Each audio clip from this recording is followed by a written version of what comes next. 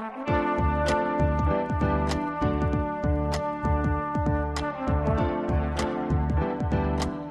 listening to the Co-Main Event Podcast. And now your hosts, Ben Folks and Chad Dundas.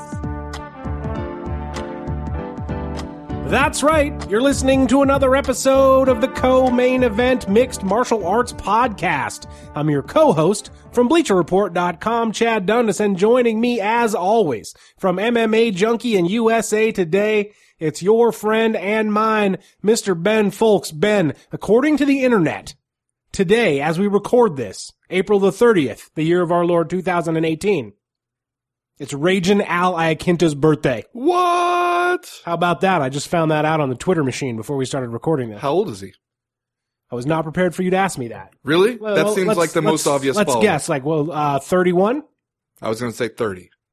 But I assume you're going to look that up right now. You know what? I follow Al Iaquinta on Twitter because I'm not an idiot. So, of course, I want to be down with all the sweet social media content that Ragin' Al's turning out. You want to stay up to date in the real estate market out there on Long Island? See, that's the what, thing. 4 and 5 bedrooms have just come up for sale? He's really on that real estate gimmick. I don't think it's a gimmick. Well, that's his job, right? He's a realtor. it's so really hard to imagine that that's what he's doing every single day. But what? You're pumping your fist? Well, he just turned 30, so it was a fist pump of regret. If this was the Showcase Showdown over on Price is Right, I would be out because I would have gone over. Yeah. Whereas you hit it right on the nose. I'm glad that you put this in a perspective everyone can understand. But really, like, he will be out here linking to, like, hey, the prices have gone up in the Long Island area. Now's the time to sell. Get at me.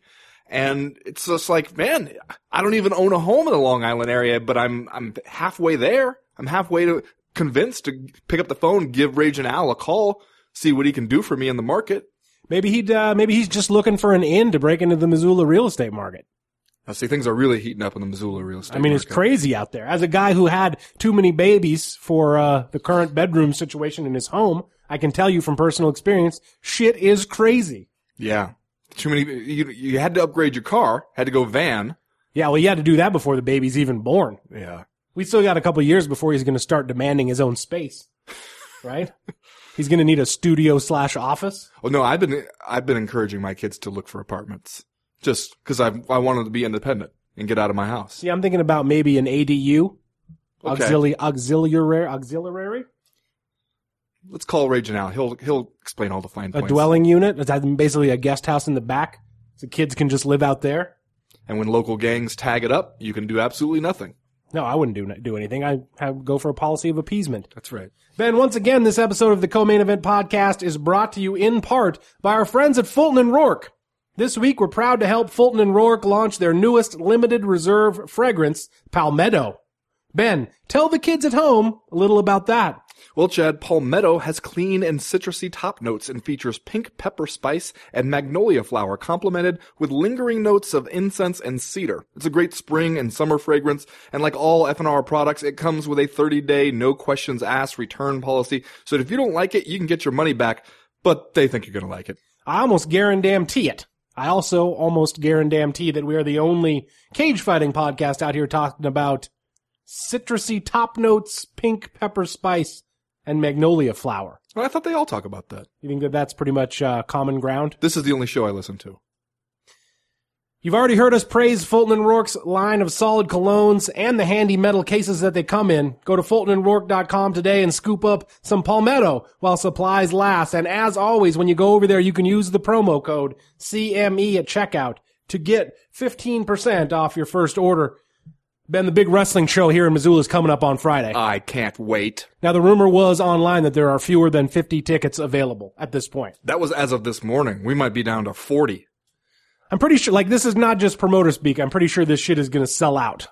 So if anybody out there listening to the sound of our voice who is within driving distance and wants to come out to watch some of the best independent wrestlers in the nation do the damn thing on Friday, May the 4th here in Missoula, Montana, over at the Mask Studios, come on out, drink the best local beer, eat the best local food, and watch some of the best wrestlers in the world get after each other. Man, time is running out. You got to jump on this thing. Also, though, if you can't make it, maybe one thing we could do is issue a few live updates for the Patreons over there on our Patreon page. Hey-oh, now there's an idea. Maybe take some snapshots from inside the arena, give you a little bit of local color about what's going on the ground, let you know exactly how much of weed Matt Riddle reeks of when he walks in the door. You know, that fun stuff over at patreon.com/co-main event. And if you go to buy tickets at brownpapertickets.com, you can use the promo code CMEPOD. That's all caps CMEPOD to get $5 off your ticket. It's a bargain. You don't want to miss it. If you come on out, Ben Folks will take a shirtless picture with you, and he will buy you a beer. Whoa. This has escalated from the last time I heard it. Well, it's getting closer to the show, trying to turn the heat up. Okay. A little bit. So do we both have to be shirtless for the picture? It's up to whoever comes. Well, I'm not comfortable giving away that much license. Hey, speaking of the Patreon, don't we have something cooking? Don't we have something in the works here? Okay. Here's my idea. You know, the CME Book Club was a big hit. Damn right it was. And I'm not ruling out another book club episode, especially when I saw Jack Slack on Twitter live tweeting his process of reading Tito Ortiz's memoir. That seems like a maybe for the CME Book Club. But in the meantime, what we're going to do is something, since we know people love the live streaming events, I've decided, Chad, what we got to do is we got to have Gina Carano movie night. Now, see, that just sounds delightful. Now, see, I, though, have not seen any of the Gina Carano vehicles. I saw like Deadpool, she has a little role in, but I have not seen any of the ones where she is actually like the starring, like featured, attraction there. So I narrowed it down to either Haywire, okay, 2011, or In the Blood from 2014, both of which she stars in. Now, first, we're gonna do an online poll. We'll do a Twitter poll. Okay. On my Twitter page. Okay. After this episode goes up to let people decide which one of these two Gina Carano films they want to watch via a streaming event on our Patreon for patrons only of the CME. Wait, though, are you gonna hit us with some idea? Like, tell us a little bit about the films. Like, I don't want to be flying blind here. I appreciate that. So I went to IMDb, looked up the plot synopsis here. This is for Haywire.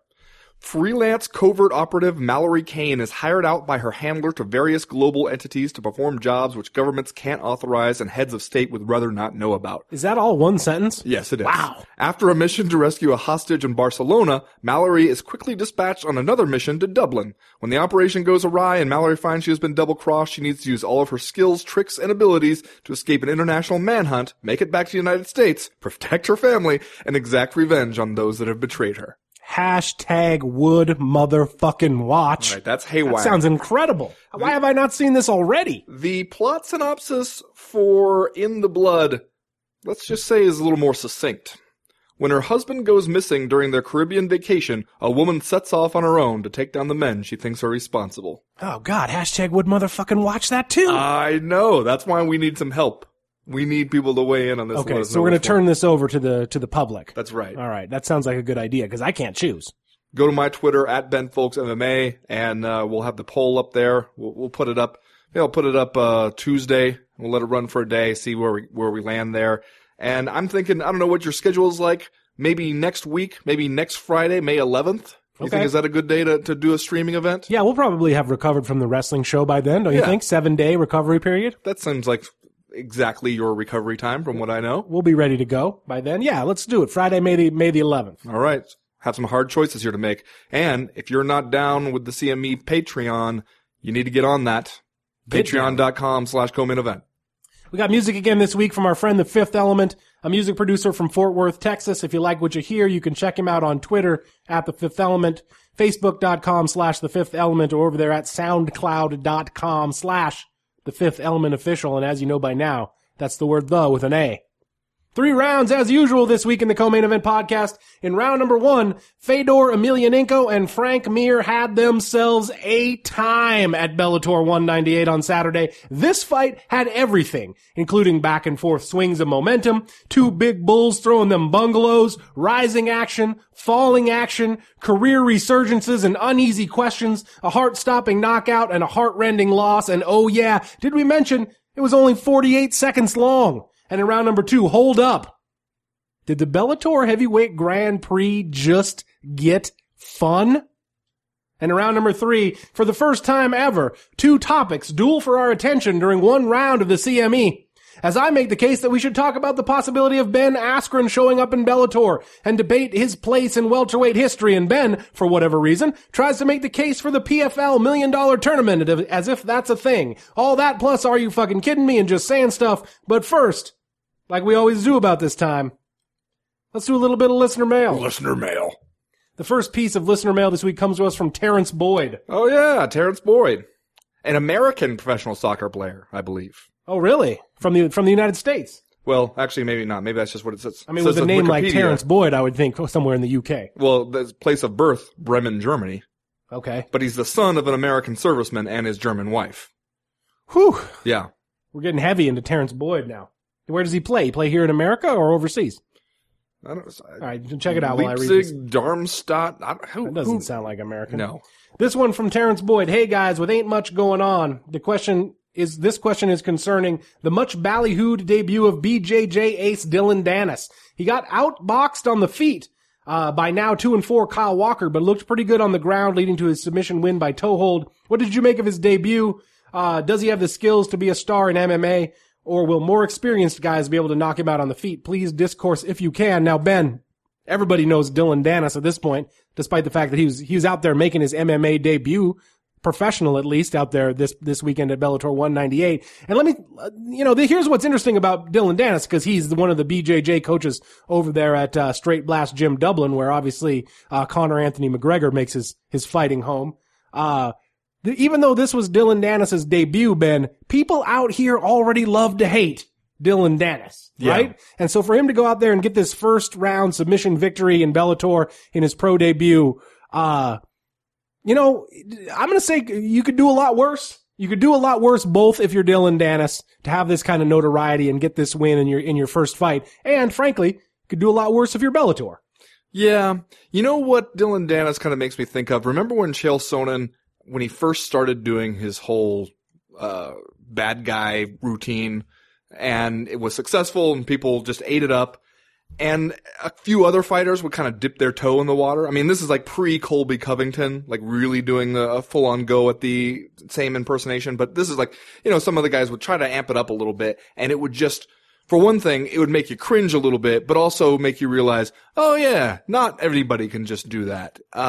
There are times when I get that feeling from Dylan Dennis, especially like his elaborate outfits and sunglasses, his attempt at like really elevating himself with trash talk, basically talking about how he put this card on his back and he's solely responsible for it being a huge fight card, all that kind of stuff.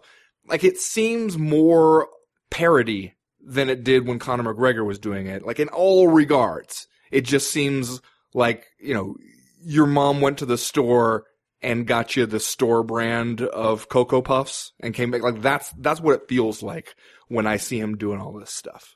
So you're saying Dylan Dennis is putting on airs. Like he's working a gimmick, whereas maybe with Conor McGregor it feels a little bit more organic. Or Conor McGregor maybe was just better at the gimmick. Or if you're the second in line for the gimmick, it doesn't work as well. That's what I think is a big issue here, is that it feels like Dylan Dennis coming out of the same camp as McGregor, despite the fact that Dylan Dennis himself, I believe, is American, right? He's coming out of this Dublin gym, and it feels like he is trying to be, I don't want to say Conor McGregor light, but let's just say Conor McGregor light. It feels like he is trying to be the Conor McGregor of Bellator, which obviously isn't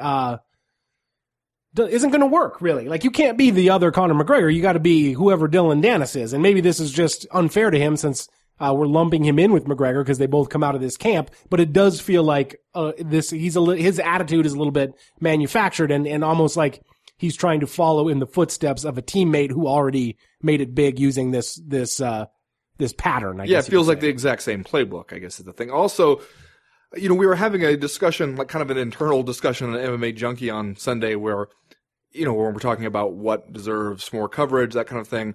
And my coworker, Fernando Prata, is making the point, like, wait a minute, are we making Dylan Dennis a thing? Like, we being the media, are we making him more of a thing than he would otherwise be just because, we would like to have somebody interesting to write about, and he's out there jumping up and down saying, pick me, pick me.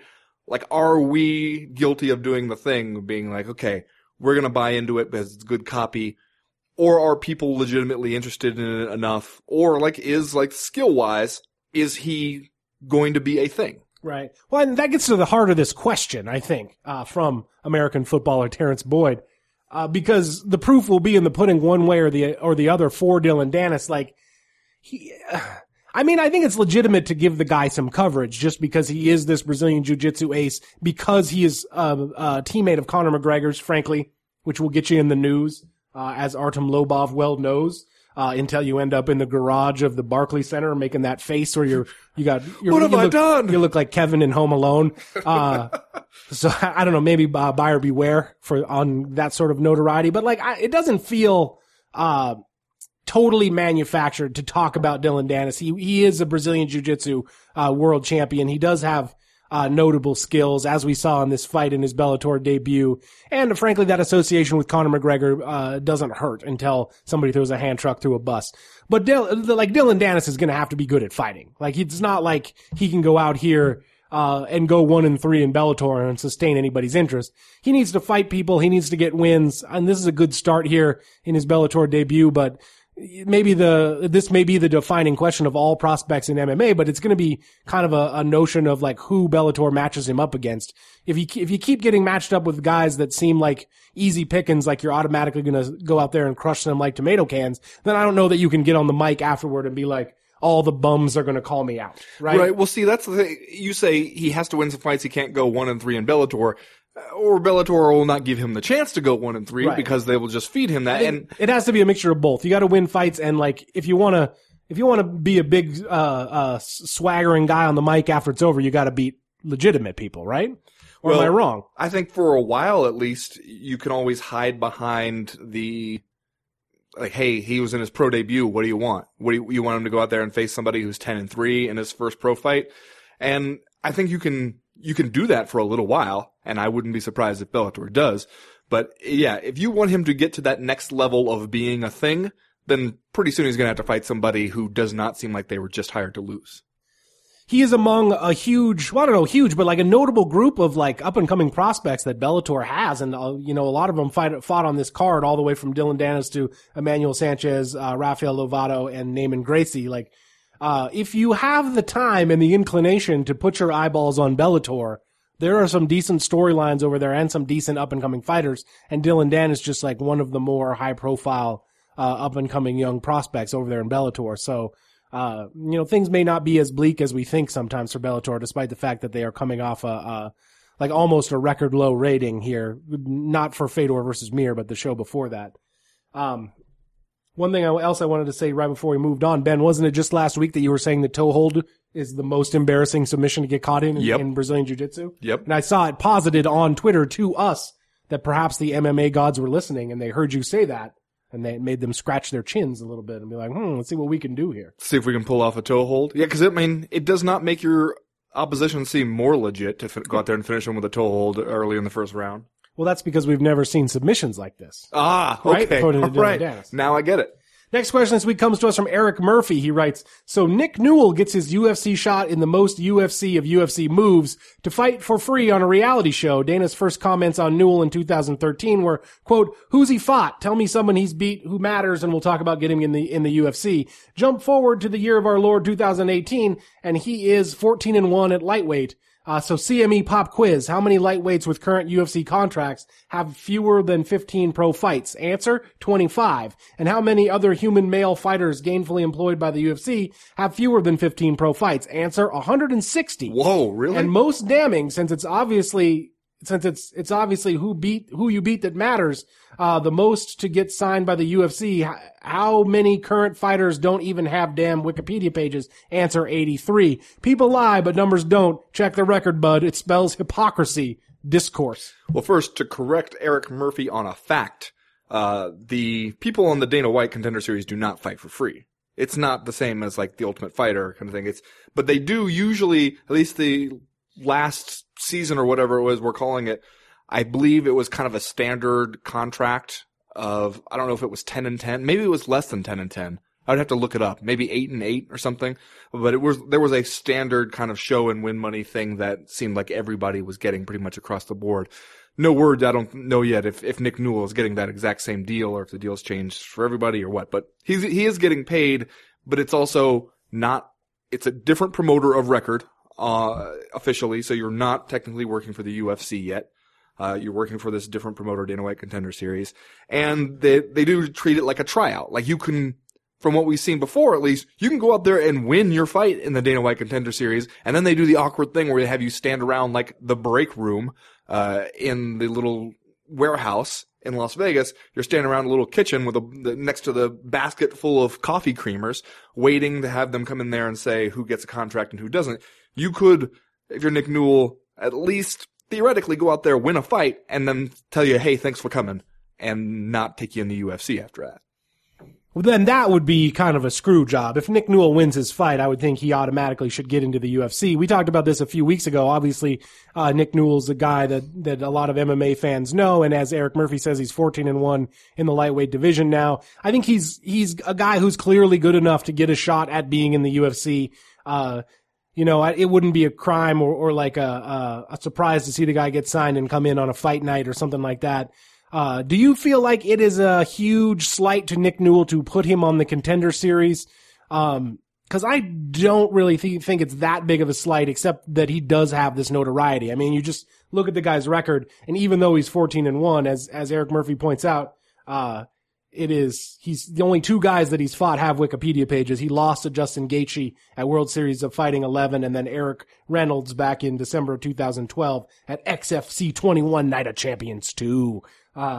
So like just if you go by the record, it seems like, could you make a case that Nick Newell should go straight to the UFC? Yeah, of course. I think we did it on the show a couple weeks ago, but I actually don't feel like the Contender Series is that big of a screw job so long as he gets in the UFC if he wins his fight. Well, see, the question I have is what the thinking is behind putting him in the Contender Series and not just taking him to the UFC.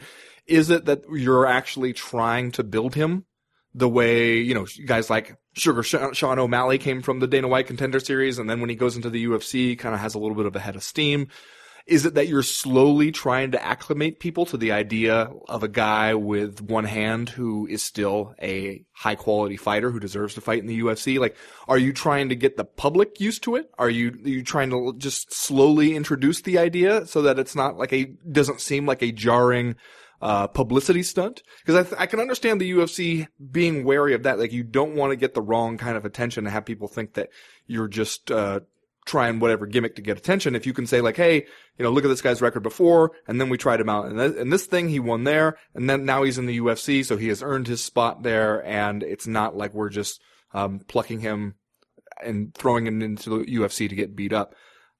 I don't know. I wish I knew exactly what the UFC was thinking, why it decided that this was the route to go. Because I do think if you wanted to make the case like that, hey, he deserves to just show up in the UFC like everybody else, you can obviously make that case at this point, especially when you look at who else is already there. Yeah, and I feel like putting him on the Contender Series is purely cosmetic, just like any quote-unquote controversy about having Nick Newell come and fight in the UFC is obviously purely cosmetic, because as I've said before, you had Trot Teligman come out here and fight in the UFC when he only had one pectoral muscle. You have Michael Bisping fight in the UFC on the regular with an eye that is injured. To what extent, we don't really know. And then you got Big Nog coming out this week and talking, or not this week, but last week, talking about how he had a basically career-long eye injury that hampered his performance during the second half of his career. Not to mention, have you ever seen Big Nog walk? Have you seen him walk across a room? Right. So you've got guys out here fighting in the UFC pretty regularly that have, something wrong with their body. And to try to say that Nick Newell needs to jump over a hurdle before he makes it into the UFC is clearly purely cosmetic. And to put Nick Newell on the Contender Series seems cosmetic to me, and frankly like kind of a genius plan on the part of the UFC, because if he loses, then you can be like, oh, see, we told you guys, Nick Newell, not really UFC quality. We'll shuffle him back off to LFA or whatever. And if he wins, then you can be like, well, Nick Newell's kind of our guy. Here he comes in off Dana White Contender Series. It's like you get to pre-stamp the brand on Nick Newell of being like, oh, he's one of Dana White's guys. He's coming off the Contender Series. Right. Even though it took a little bit of arm twisting to even get him there. Yes. So, as in years of arm twisting. Next question this week comes to us from Eden Hazard, professional football player. That's right. Over there playing for Chelsea, I believe, at the moment. Has written into the podcast before. He writes, after this week's CME newsletter, I thought to myself, oh yeah, Ronda Rousey is really not a good person. By good, I mean having those social values that make you function in society. Kindness, empathy, responsibility, etc. Conor McGregor, also not a good person. Other sports at least try to market the idea that their athletes are upstanding citizens, while the UFC doesn't seem to give two shits. As fans, should we care if someone is a good person like GSP? Should the UFC push philanthropy for their fighters or something? Or is the fight game destined to have white hats versus black hats discourse it? Well, it seems like maybe Eden Hazard is going a little far by going right to Ronda Rousey as a bad person here. I mean, I think... Right. Ronda Rousey has not committed any crimes as far as we know. No, she might have some opinions that we disagree with from time to time. I think, too, Ronda Rousey is also, like the example he's referencing here about where she made the comment about how it's a privilege to hear me speak. And if you look at like the full comments, she actually, before that, had like an actual, meaningful criticism. We're talking about the way social media has changed the way people interact with celebrities, especially, and how, you know, anything basically a celebrity does can be turned into a quick headline or a quick tweet, and that's just like food for the content machine. And that is a very valid criticism. That is like the way a lot of the technology and the way people consume media has shaped the way we produce media, like in that image. And so like that's an actual good criticism. The problem that I have with the way Ronda Rousey has approached a lot of this stuff is that even in that article where it was like, she made those comments at a public Q&A at the Wildcard Boxing Gym that was hosted by a Hollywood director. And she's, in several instances recently, you know, she'll go on ESPN and then get mad about an MMA question. Or, you know, she'll say like, hey, she doesn't want to give too much of herself away to people, and then you see her on Hollywood Medium, talking about her dad's death and stuff. And it seems like, okay, you want to pick and choose kind of where you want to leverage your own fame, and exposure, and it has a value to you. It has a value to the WWE, therefore it has a value to you, it has a value to media people, but you don't always get to pick and choose exactly how you want it. Like if you want to show up and use ESPN or whatever as your platform to kind of promote your thing, you can't then say you want to control every single question they ask of you, that's my issue with how they want to do that, is they want this exposure when it suits them, but they want it to be exactly the way they want it to be, and that's not how it works. Yeah, and I'm not going to go as far as to say Ronda Rousey is a bad person, like, a little bit rough around the edges, sure. Like, did she say some things at this media event that she probably wishes she could take back at this point? Probably yes. Or at least rephrase, perhaps. Yeah, or at least rephrase.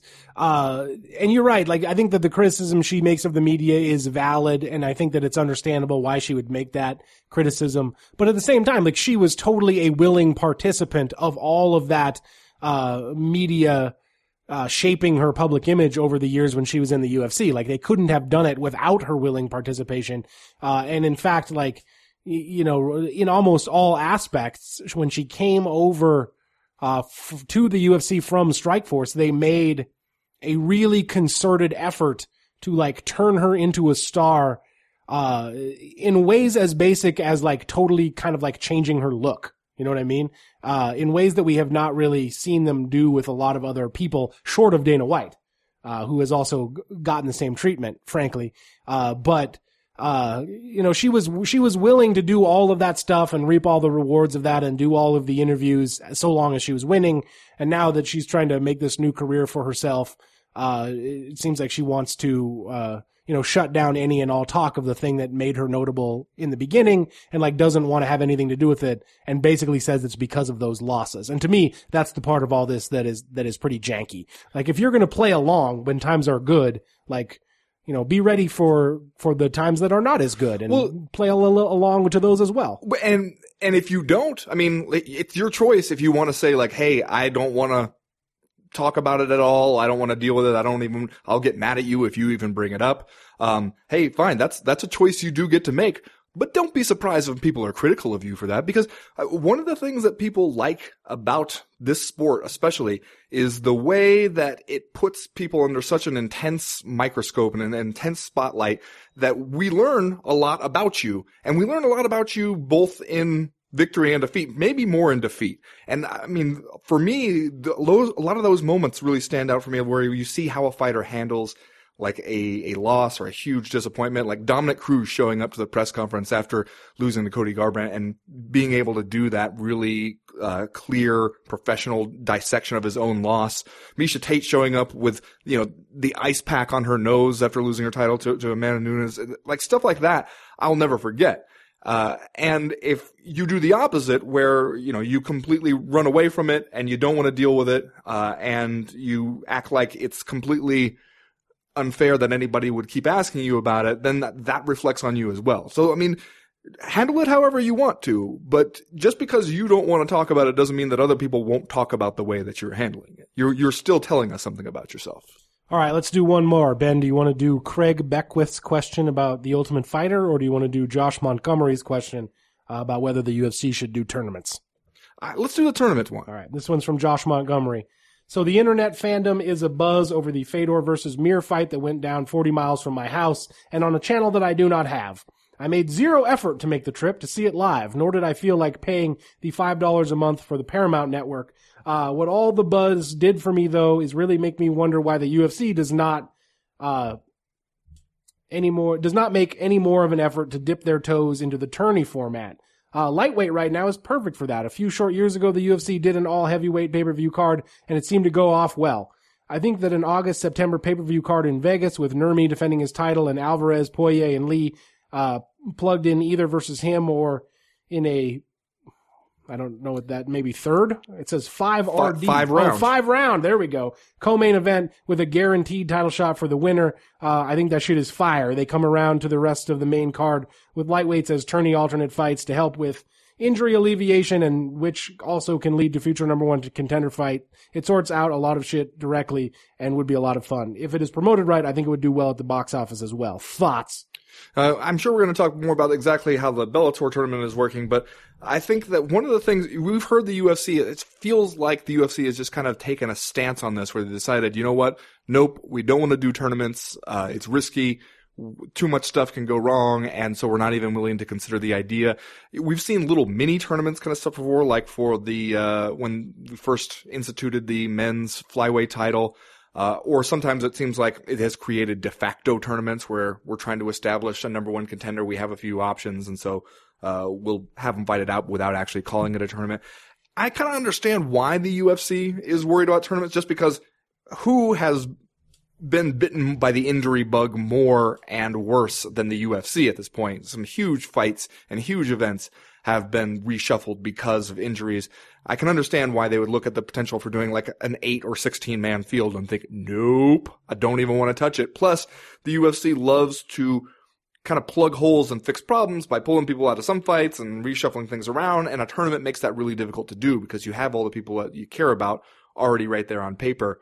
But I do think, people love a tournament. Yes. You could just see it over and over again. Like, even when the tournament doesn't matter, even when the people who might otherwise not matter, even when individual matchups might not matter outside the tournament, you put it in a tournament context where it's clear what happens and what the progression is. People love that shit, and they understand it immediately. Yeah, and I agree with you that it seems obvious why you wouldn't want to do a tournament in mixed martial arts, especially just because they have a tendency to turn into such boondoggles a lot of the time. But a lightweight tournament in the UFC right now would be so awesome. It would be so cool. And it would alleviate a lot of the other so-called problems or the the kind of logjam that we have up around the title picture there.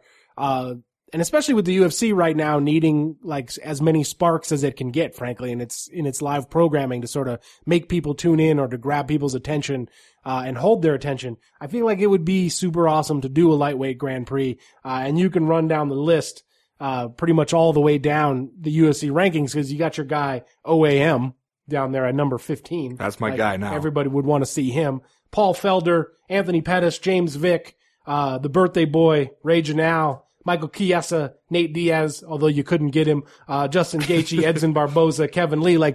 If you did a 15 or a 16-man lightweight tournament, that shit, as Josh Montgomery writes, would indeed be fire. Plus, it would also be a good counter to one of the frequent criticisms we see of the UFC these days, which is if you take a guy like Paul Felder or OAM or somebody, and you say, hey, what does this guy have to do to become a star, to become a champion, to make that champion money?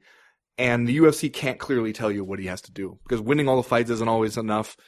And you put everybody in a tournament, and it creates this fairness where if you just win, next thing you know, you could be standing there in the finals, one win away from being the UFC champion.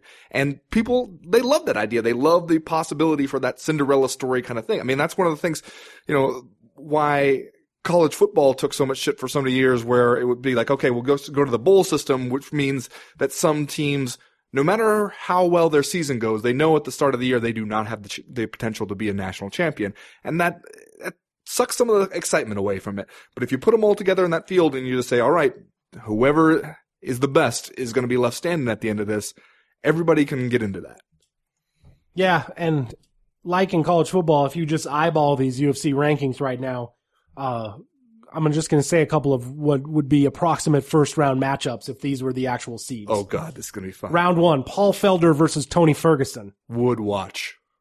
Alexander Hernandez versus Eddie Alvarez. Would watch. Anthony Pettis versus Dustin Poirier. Would watch. James Vick versus Kevin Lee. Would watch. Raging Al against Edson Barbosa. Of course. Michael Chiesa versus Justin Gaethje. I mean, come on. That sounds like it would suck, doesn't it? I'm all in. That's going to do it for this week's listener mail. If you have questions or comments or concerns that you would like to air to the podcast in future weeks, you know how to do it. You go to the website, comainevent.com, and click the link in the top right-hand corner of the screen that says email the podcast. That'll get you in touch with us. While you're there, you can sign up for the Breakfast of Champions newsletter. That comes out every Friday morning to catch you up on the news and notes that we miss on all these days that we're not recording the podcast. Stuff clearly always happens. News clearly always breaks. The newsletter itself is short. It's informative. We would love to tell you it's funny. And the best part is, it's really easy to unsubscribe. Though, it's not so easy to resubscribe. I'm starting to get emails from people that say that once they unsubscribe, for whatever reason, our email client will not let them resubscribe. You know what the lesson there is? Don't unsubscribe. Don't fuck around with this. That's right. As for right now, though, we are going to go ahead and get started with round number 1.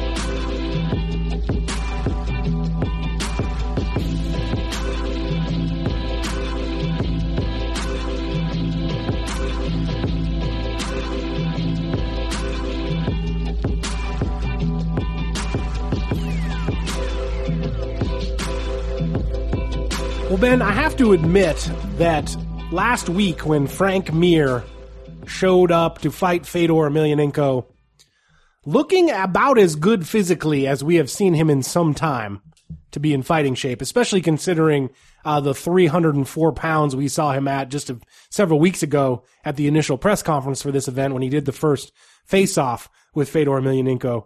That's when I started to think, I wonder if we're actually going to have like a credible heavyweight fight here in the main event of Bellator 198. However, and I believe that we talked about this a little bit last week, even though these heavyweight fights are hard to call just because they can be a bit of a coin flip, I did think, honestly, that this was probably Frank Mir's fight to lose. And so seeing him show up at 260 fairly ready pounds certainly did not dispel me of that notion right up to the point that he and Fedor Emelianenko got in the cage. Were you surprised at how fun this fight was and like essentially at the reaction of it? It seemed to go over like gangbusters for everybody that watched it. Well, yeah, because it lets you relive a little Fedor magic. He goes out there looking light on his feet, throwing those murder balls.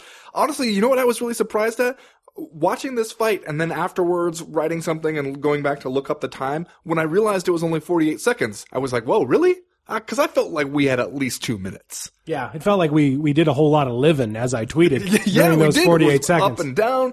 It looked like Fedor might have been hurt there early on. Yeah, I think he got clipped behind the ear basically with the first combination that Frank Mir threw. Yeah, and at that point it seemed like another Fedor fight where we were going to be like, oh, this guy, like, he just can't get hit anymore. Yeah, but then he pulls off that sweet-ass throw, just getting Frank Mir all up in the air. And then, that sweet little short uppercut as Frank Mir's getting in close there to drop him and then puts him away. I mean, it was exactly the kind of fight you needed there because you didn't want to see this one in the third round. You don't want to see that. 48 seconds is a good, pace to where two old guys like that, they can do a sprint for 48 seconds. There's not going to be a whole lot left in minute 2, but they can really give you a whole hell of a lot of action if that's all they have to do it for. And so it allowed you to kind of relive what those old Fedor fights used to be, especially like remember Fedor versus like Andrei Arlovsky in Affliction, where it's like, oh, okay, he's getting beat up a little bit, then he lands that one big punch, changes everything. It made you at least able to kid yourself that you're seeing that old Fedor again. However, let's not get too carried away here. Like you were able to do it over there against Frank Mir. It doesn't mean you found the fountain of youth, though, if you're Fedor. No, obviously not. But doesn't it make you feel like, man, shit must be so weird if you are a heavyweight? Like, I interviewed Frank Mir last week about this fight, and he told me, even though he still felt a little rusty because he hadn't fought in 2 years owing to his positive PEDs test coming out of his first-round knockout loss to Mark Hunt, he told me he had been in camp for 4 months for this fight. Like, basically, like, gave himself 4 months to get ready. And he was also doing the awesome Frank Mir thing where he was saying he would be better against Chael. Like, he was basically talking about the Chael Sonnen fight as if it was a done deal. Like, that was the fight that was happening. But don't you think it must just be the weirdest feeling in the world to, you know, as far as Frank Mir was concerned, spend 4 months in camp and then the fight lasts 48 seconds? Yeah. Like, what the hell, man? I guess you got to be ready to go 15 minutes. But at the same time, that would, especially if you lost, I feel like it would be hard to reconcile that in your mind. Right, but at this point, I mean, at his age, with his experience, I guess by now either you made your peace with that's how those things can go, or you haven't. I remember talking to, I think it was Sean Jordan once. You know, remember Sean Jordan? Yeah. Heavyweight. Yes. He was comparing it once to like how going into one of these fights, especially these heavyweight fights, he's like, you know, for the first few seconds, like maybe the first 30 seconds or so, you feel like you still have your hand on the controls, like in the video game. But then everything is moving fast. You're just reacting, and just going, and there's no time to think. And after that point, you don't really feel like you're in control anymore. And so it almost feels like you're kind of like browning out and then kind of coming to and being like, okay, so how did it go? And it struck me as like a really, like a relatable way of like describing that, where you can kind of like picture like, okay, yeah, you get swept up in the moment. You're just kind of in the middle of the roiling storm of the fight. And then you're hoping for the best. You're hoping that you've programmed your body well enough and that you know, the breaks go your way. Well, especially when you consider the punch that Fedor used to knock Frank Mir out. Like, and I guess maybe the lesson of this, one that we already know, that like the last thing to go is the punching power. Clearly Fedor still hits hard as hell, because the punch that he knocks Frank Mir out with is kind of like a clipped uppercut, and like an awkwardly placed uppercut after Frank Mir. It's like a counter uppercut after Frank Mir misses a punch that, like, if a normal person threw it, doesn't seem like it would be that hard.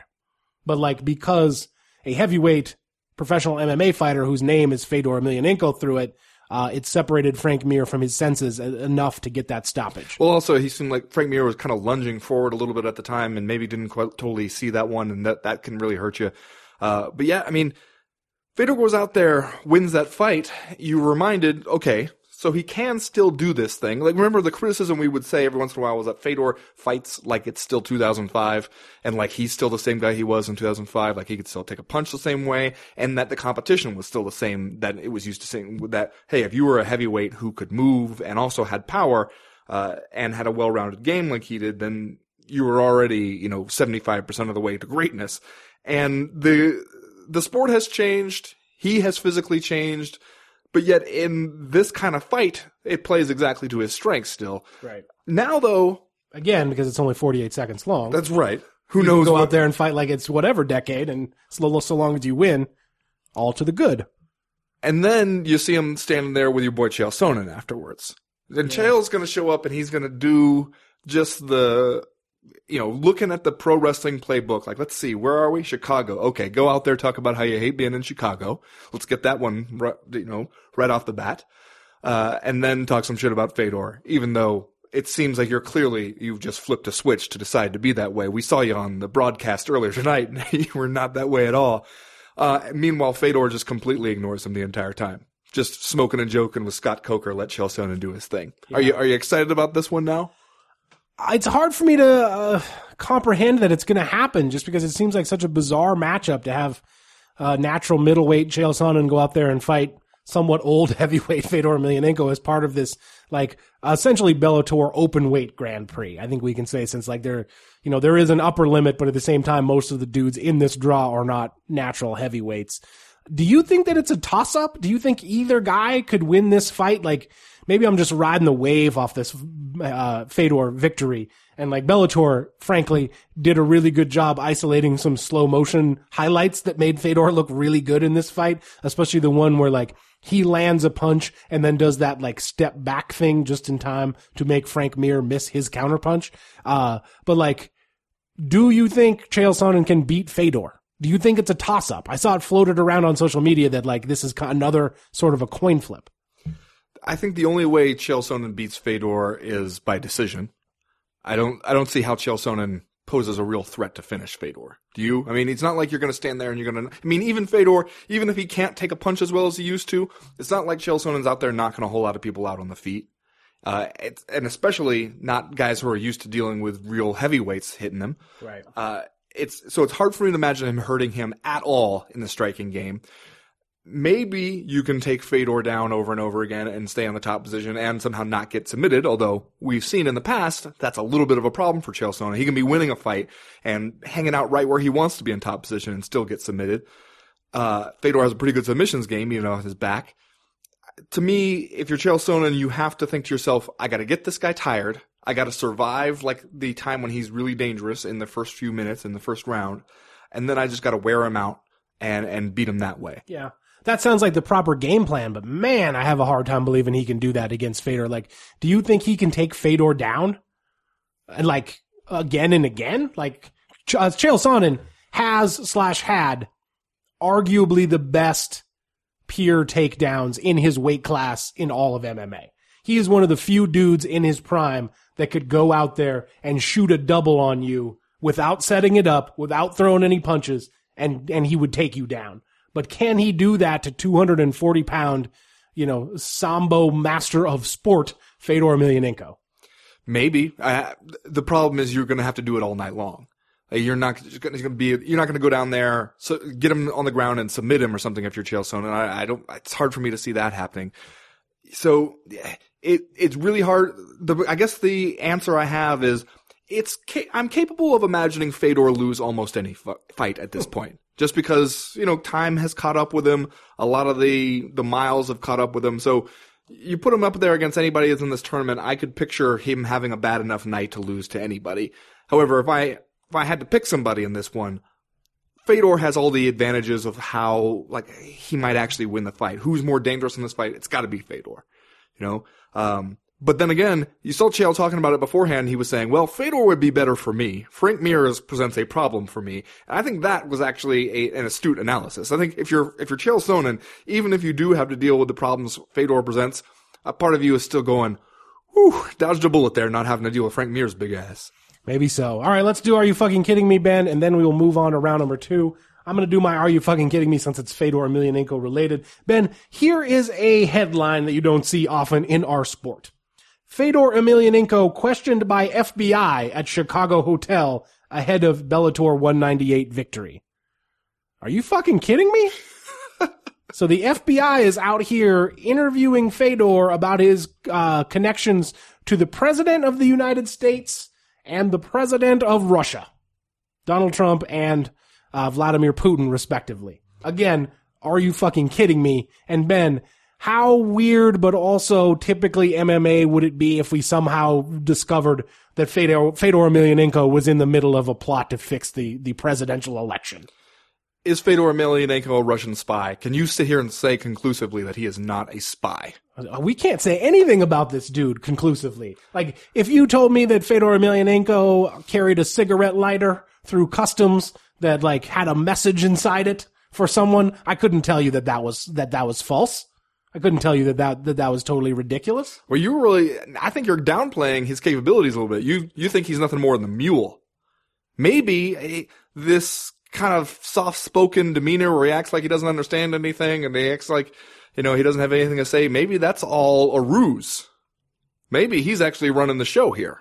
Well, maybe some. You think he's the puppet master? He's pulling the strings? Maybe. Like Fedor is at home in Stario's school, secretly running the shadow government of the world? You know what I feel weird for admitting is that while I do think there is a legitimate concern about Russian interference in U.S. elections and a threat posed by the Russian government, I still think it would be somehow super fucking awesome if it turns out that Fedor is a spy. There you go. You fucking kidding me? Kidding me?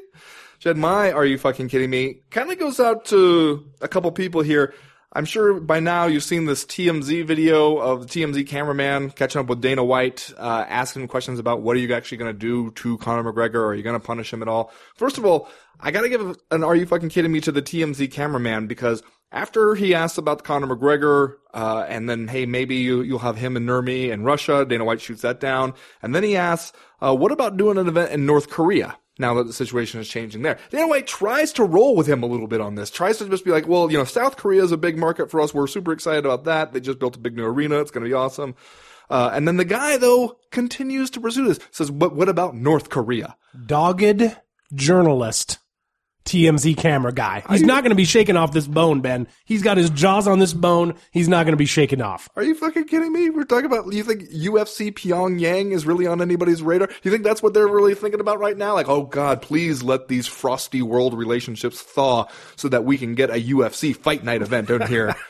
All we need is that, and also food and medicine. Live and free on Fox Sports 1. But also an Are You Fucking Kidding Me about, do you remember back when this Conor McGregor thing first happened, and Dana White called it the most despicable thing in the history of the UFC? So he was disgusted, said he wasn't sure he wanted to be in business anymore with Conor McGregor. Now, the cameraman asked him, are you going to punish Conor McGregor? The answer is, we'll see.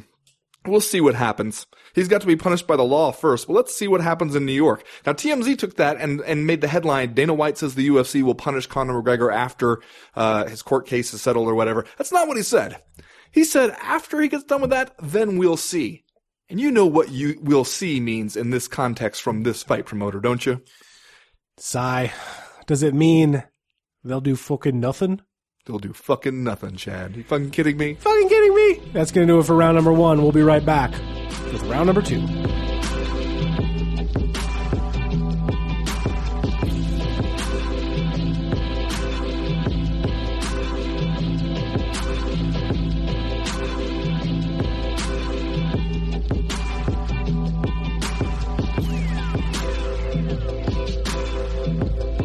Well, Chad, we almost had the semifinals for the Bellator Heavyweight Grand Prix set.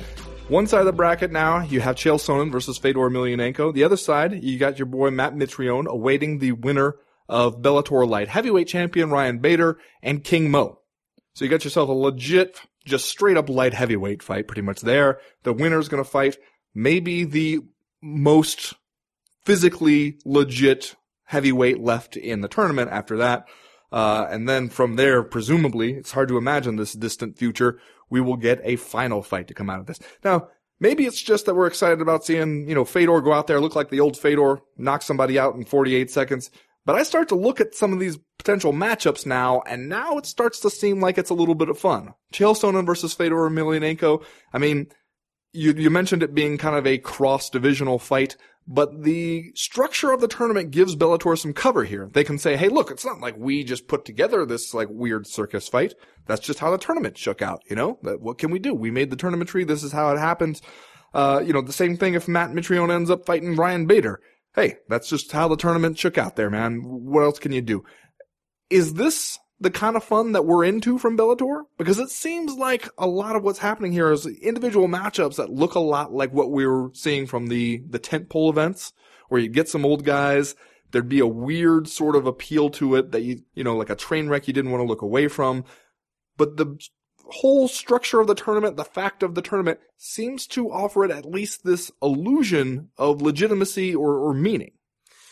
Yeah, well, I think a big factor in it was that Fedor Emelianenko versus Frank Mir was not sad, right? Like, we saw a couple of 40-year-old heavyweights out there slinging heavy leather at each other, but at the same time, we didn't come away from it feeling depressed, which I think is a big factor in all of this. And then, it was kind of an awesome fight, so it gave us an emotional lift as far as the Bellator Heavyweight Grand Prix is concerned. That's your bar to clear. I don't want to be sad at the end of the night. For a Bellator event at this point, I don't know that that is the bar to clear, but like we have certainly come out of Bellator MMA events feeling depressed in the past. Fair enough. And when that happened, we come on this show and we talk about how that can't really go on for Bellator. Like you can't put on a fighting event wherein the end result is that everyone who watched it feels depressed. That's not going to get you over the hump. But you know, we felt good about this one, like a bunch of stoppages, several submissions, and then this knockout in the main event as part of the draw. And now it seems like we do, in fact, as you mentioned, have a bunch of fun matchups coming up in the tournament. And I think you're right that like Bellator probably got exactly what it wanted in Chael Sonnen versus Fedor Emelianenko in the semifinals of this thing. And even though it is a little bit of a freak show fight, and like I said in round one, I can't totally wrap my mind around the fact that it's going to happen yet. Like I also can't fault Bellator for making a smart tournament draw, right? Like you can't fault them for setting this thing up so that no matter how this side of the bracket went, it was going to be pretty fun. Because, you know, arguably, if you had got Rampage Jackson against Frank Mir in the semifinals, #would watch. Yeah. Right? Like, it kind of didn't matter. So, like, more power to, frankly, Scott Coker and Bellator for putting together at least one side of this draw in a way that was going to produce nothing but fun fights. Right. But, you know, we talked a little bit earlier in the listener mail about the things you get from putting together a tournament, putting just what would be otherwise, you know, just regular old fights, and you throw them into a tournament together. Danny Downs and I were talking about this a little bit, and how even though this tournament is essentially for nothing. I mean, I know the winner's going to be the Bellator heavyweight champion, but nobody is going to look at whoever comes out of this thing, no matter how it goes. Nobody's going to be like, that's the best heavyweight in the world. Nobody's even going to look at him and be like, that person is in the conversation for best heavyweight of the world. That's not what we're doing here, and we all seem to know it. And it is like this collection, for the most part, of people who fit right into the Bellator model of kind of like, you know, used to be in the UFC, island of misfit toys, downside of their career kind of guys, and we're bundling them all up together. And if we put them in a tournament and there's a progression to it where you can look at it and be like, okay, I care about this fight because the winner of it, I know what he's going to do next. Like there's a clear path. Even if the path leads nowhere. That itself seems like enough. Like it's a genius way kind of to take those same fights, like the Ken Shamrock versus Royce Gracie kind of fights, Kimbo Slice versus Dada 5000 kind of fights, and you make it feel like it's actually something by putting it into this tournament. Yeah, and one of the weird things about it is how different it feels from the Bellator tournaments of old, because you will remember that the original model of Bellator is that they were going to do all of these tournaments, and it was the toughest tournament in sports. Where title shots are earned, not given. It was the place where everything was earned and nothing was given. And then eventually they abandoned that, obviously, because tournaments are a boondoggle, and they went with more of like a straight-ahead fight card to fight card, more standard type progression. And now suddenly here we are back in the tournament model, but as you said, it's sort of like the tournament model as applied to the Bellator fun fight matchmaking philosophy. And especially at heavyweight, like you're not going to find a better weight class, just to throw a bunch of shit in a bag, shake it up and dump it out and be like, oh, Chael Sonnen against Fedor, why not? You're not going to find a better weight class to do that in than the Bellator heavyweight division. So here we are. We have all these fun fights, not to mention, Ben, that it was announced this last week that Cro Cop versus Roy Nelson is one of the alternate fights here for this tournament, which surprised no one. And there would be no more MMA tournament outcome for the Bellator Heavyweight Grand Prix if a dude who had already lost in the draw got back in and won it, right? If Roy Nelson managed to do that. Like, what if the final is Roy Nelson against Matt Mitrione, which was also the first one? Okay, or what if the final is Fedor Emelianenko versus Mirko Cro Cop? Wow, you just blew my mind. Yeah. I feel like we just watched that on television. That's as right. part of a fever dream. Yeah. That I had several months ago. And woke up feeling terrible from. But, hey, maybe what happens is you see, you know, Ryan Bader or King Mo, whoever go in there, they beat Matt Mitrione, but then weirdly they end up getting sick after getting injected with some like weird plutonium thing. You know what I'm saying? You know what I'm saying. Went out to a happy hour with Vadim Finkelstein, and next thing you know, laid up in the hospital. Did Matt Mitrione, upon seeing Frank Mir get knocked out of this draw, did Matt Mitrione turn into the Hanna-Barbera wolf who's sitting in front of like a huge ham that just got served to him with a knife and a fork.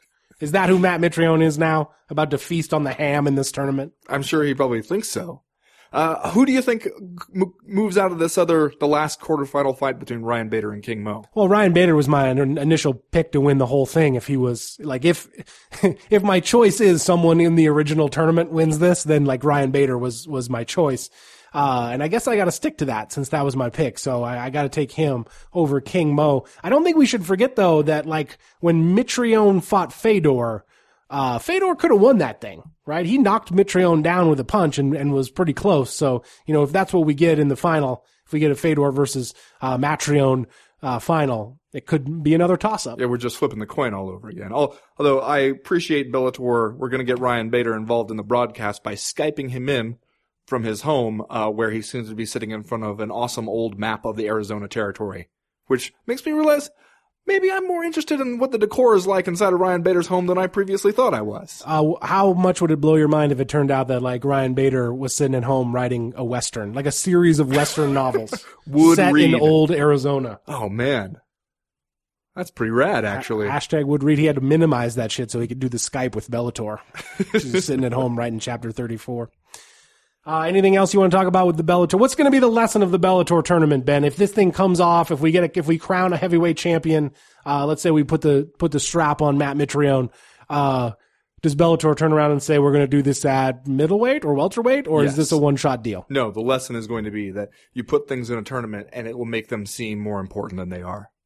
And then you get Roy McDonald, you get Lorenz Larkin, you get everybody together who is just within 40 pounds of each other, and you throw them into another tournament. That seems right. And frankly, hashtag would watch if an entrant into that Bellator welterweight tournament is Ben Askren. We're going to talk about him in round number 3, which starts right now.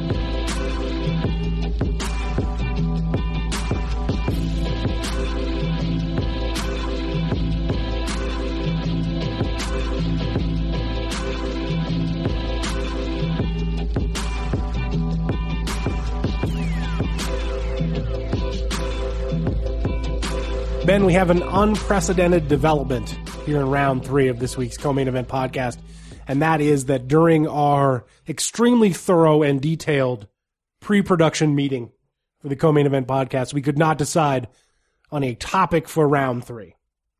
And basically, I advocated that we should do a round about Ben Askren and whether or not Scott Coker is right or wrong to sort of downplay the possibility of him coming to Bellator, and whether or not Bellator could profit from it, or whether or not Ben Askren needs to come to that promotion to beat someone who's any good to sort of prove his claim to any sort of legacy in the sport of MMA. And you wanted to talk about the Professional Fighters League. Is it $1 Million Tournament or $1 Million Tournaments, plural? Well, there's tournaments in each weight class. Okay, yeah. see, you're smartening me up here to what's going on over in the PFL. So why don't you go ahead and start? Like, what is it about the Professional Fighters League $1 Million tournaments that you think makes for a good third round? Well, I wanted to talk about this one because I thought, especially after us talking about the Bellator tournament, there's a different but similar thing going on with this PFL tournament. Because you look at who's in the tournament, we've gone over this before, a lot of Magomeds are in this tournament. See, I was going to say the only thing I know about any of these tournaments is that there's a lot of Magomeds in there. There's also, and I'm going to guess, this is just a guess, that Rick Story is in one of them. Rick Story is in the welterweight tournament. There we go. But then you got a lot of Jason High, Will Brooks in the lightweight tournament. You got, let's see, guys like John Howard, Eddie Gordon in the middleweight tournament.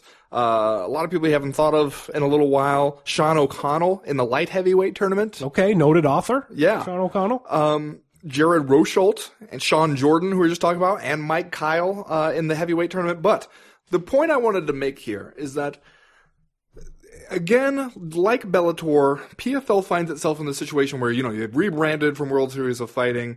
You're in a space that doesn't seem like it has room for even a first place and second place promotion, let alone a third place promotion. You really got to work hard to try to get noticed and to try to convince people that they should care about you. You can't really do it anymore by the, hey, we have the best fighters in the world kind of thing. That just doesn't seem to work. And also, it seems like people care less and less about that. What is proven to be more successful is saying, like, we have somebody you already know. They're going to fight somebody else you already know or somebody you used to like.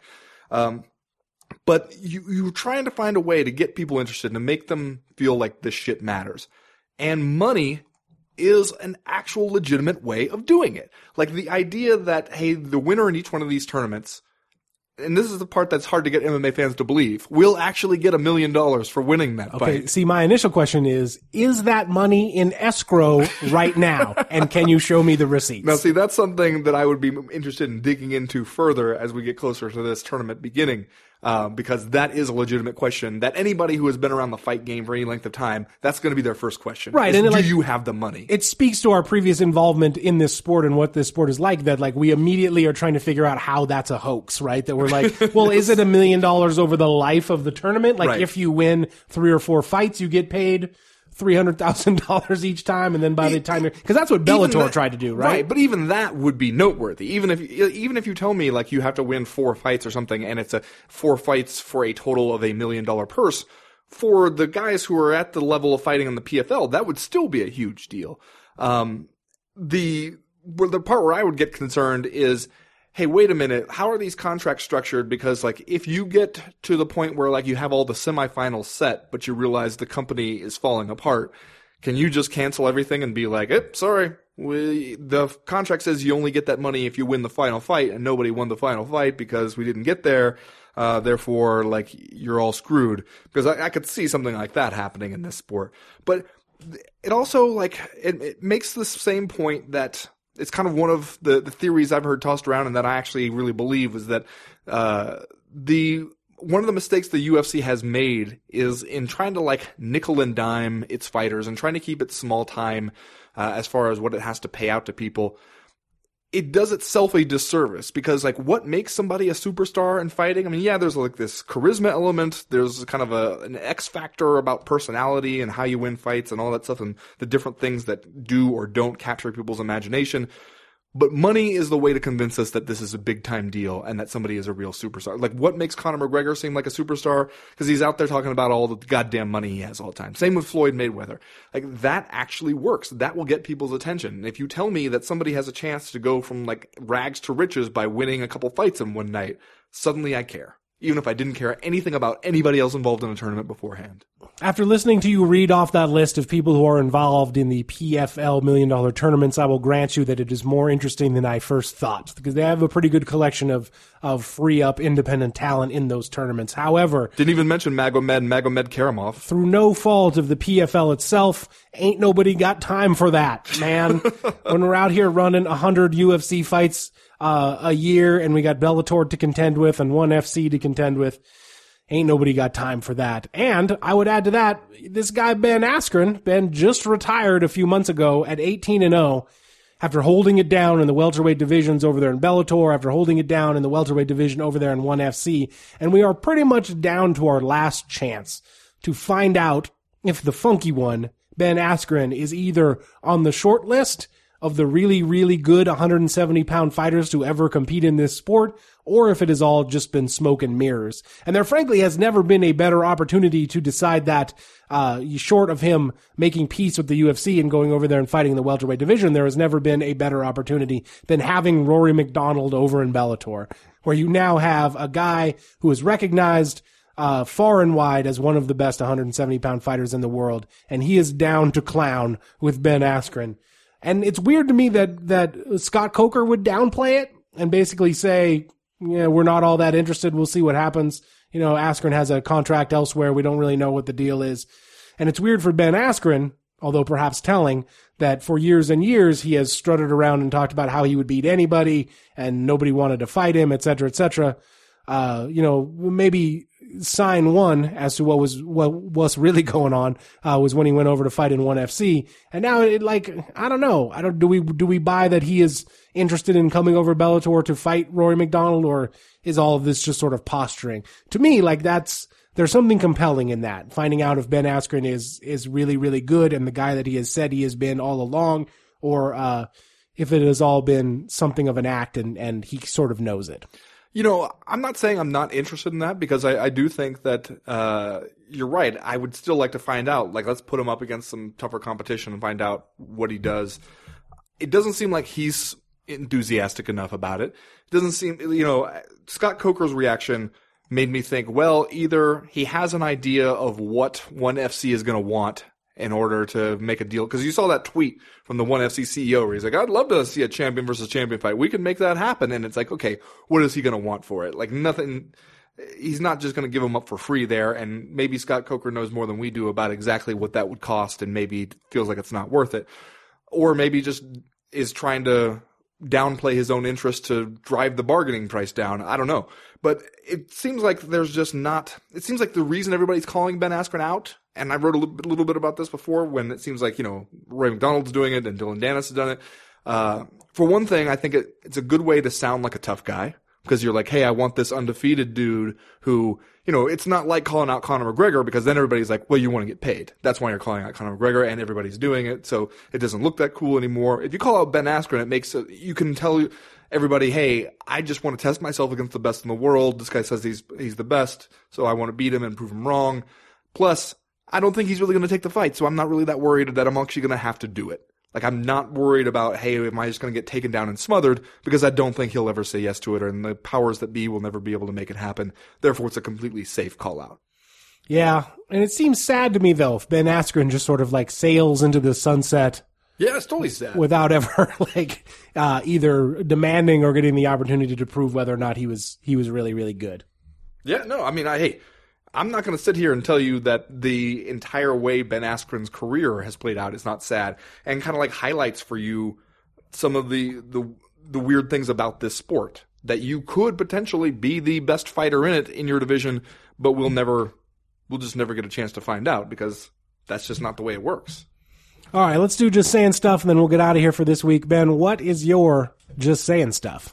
Well, Chad, you sat there.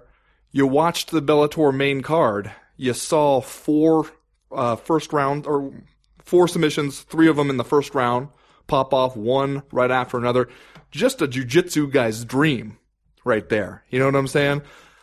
But I'm just saying, the most impressive one to me is my man, Rafael Lovato Jr. goes out there, submits Gerald Harris with a sneaky little armbar, and then the reaction is just pretty good roll.